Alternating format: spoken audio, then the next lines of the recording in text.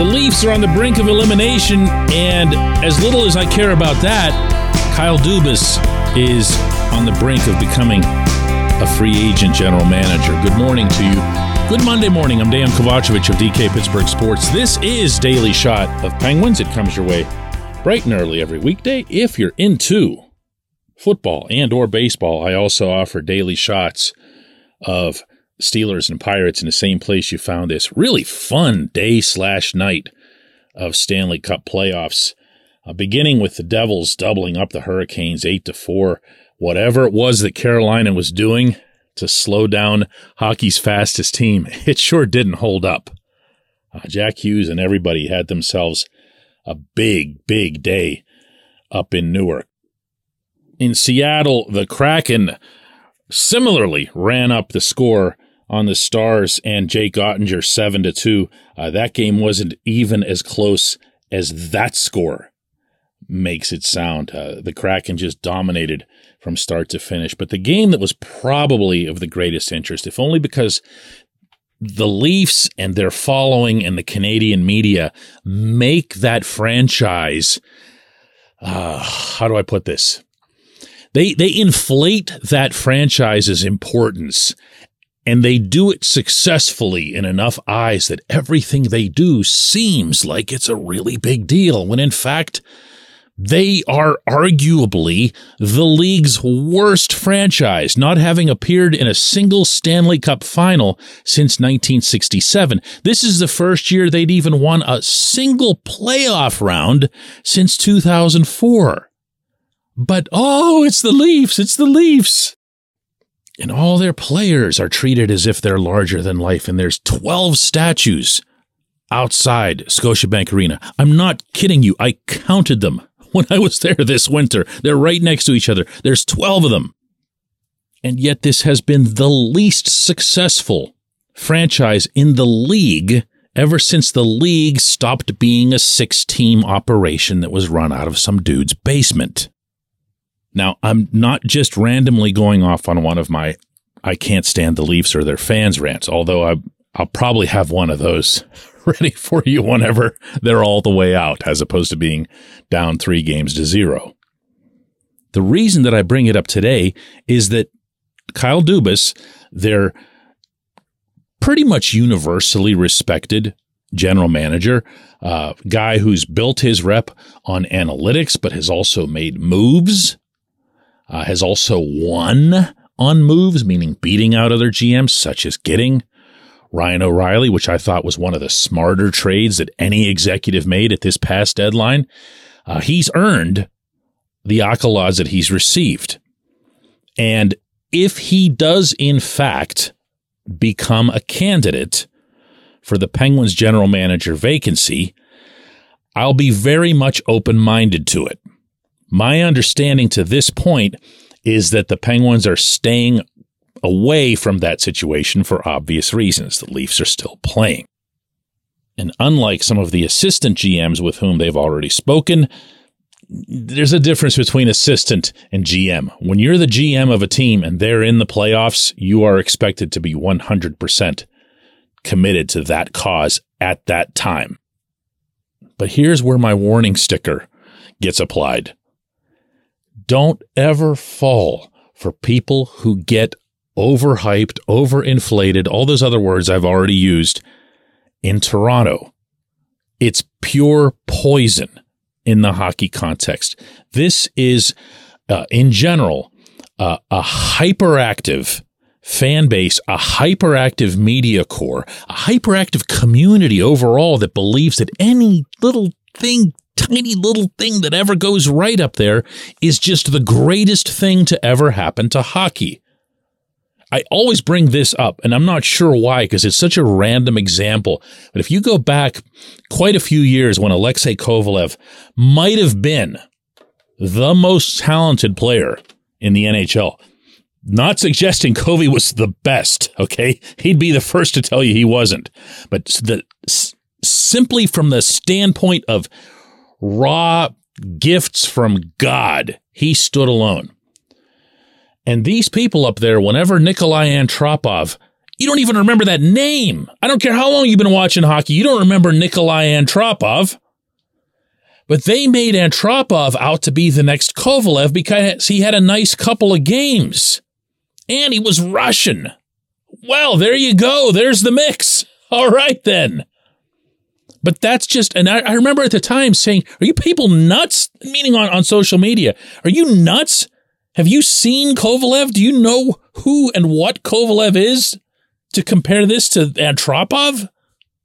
But this is where I get a little bit edgy because Dubas is treated, in particular, by the media up there as, whoa. Why? Just because he's running the Leafs. Just because of that. Now, why would Dubas want to leave that?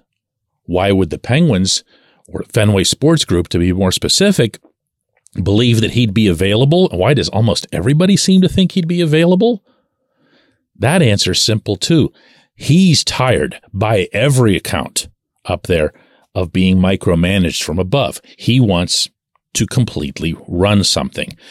And my view is that when Dave Beeston, the FSG guy, who along with Kevin Acklin showed up for that press conference after Ron Hextall and Brian Burke were fired, when Beeston said that the Penguins were not sure yet if they would be getting a straight-up GM who runs everything, or they'd be looking for a similar alignment like they had with Hextall and Burke, meaning a GM and some sort of president of hockey operations. That's now a fairly common thing, not just in hockey, but in sports. I think, getting a little conspiratorial here, that Beeston said that because the one guy who'd be in that position where he could make such a demand would be the only active GM who's in the apparent mix, and that would be Dubas. But my goodness, be very, very thorough. Be very, very certain that what he does wasn't just some sort of Toronto mythology.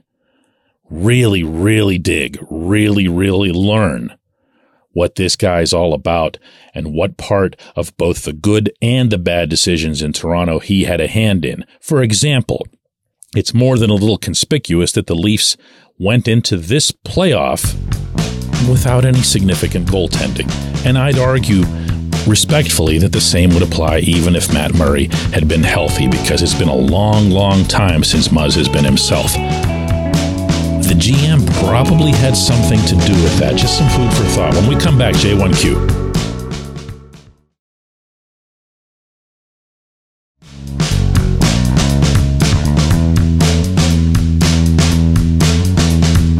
Today's J1Q comes from Brian, who says, DK, the Penguins have been physically weak and brittle for a long time.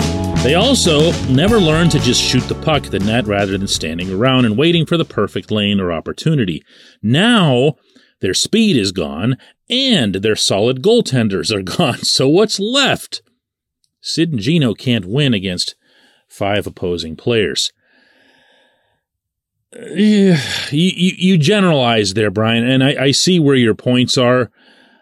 You can take them all to a certain degree for my taste, and I would agree with you. I don't like the fact that the Penguins get knocked around the way they do. I'm not talking about fighting and scary stuff and whatever else. I'm talking about just being out-muscled for pucks, being pushed around in front of their own net, not being able or not being willing to gain position in front of the other team's net unless you're Jake, who's 5'9". You know, and Jake Gensel is your franchise net front guy. You know, that should be the beginning and the ending of that particular debate as to whether or not more is needed. But this team, the idea that it's slow doesn't really apply for me. I look at, you know, the speed that's generated by the top 6 on this team. Brian Rust, something was off with him this year. But Brian Rust, when he's going, and I believe he'll be capable of it again, and maybe we'll find out that something had been bothering him over the summer. But between Rust and Jason Zucker and Gino and Sid, of course, can still move. Letang.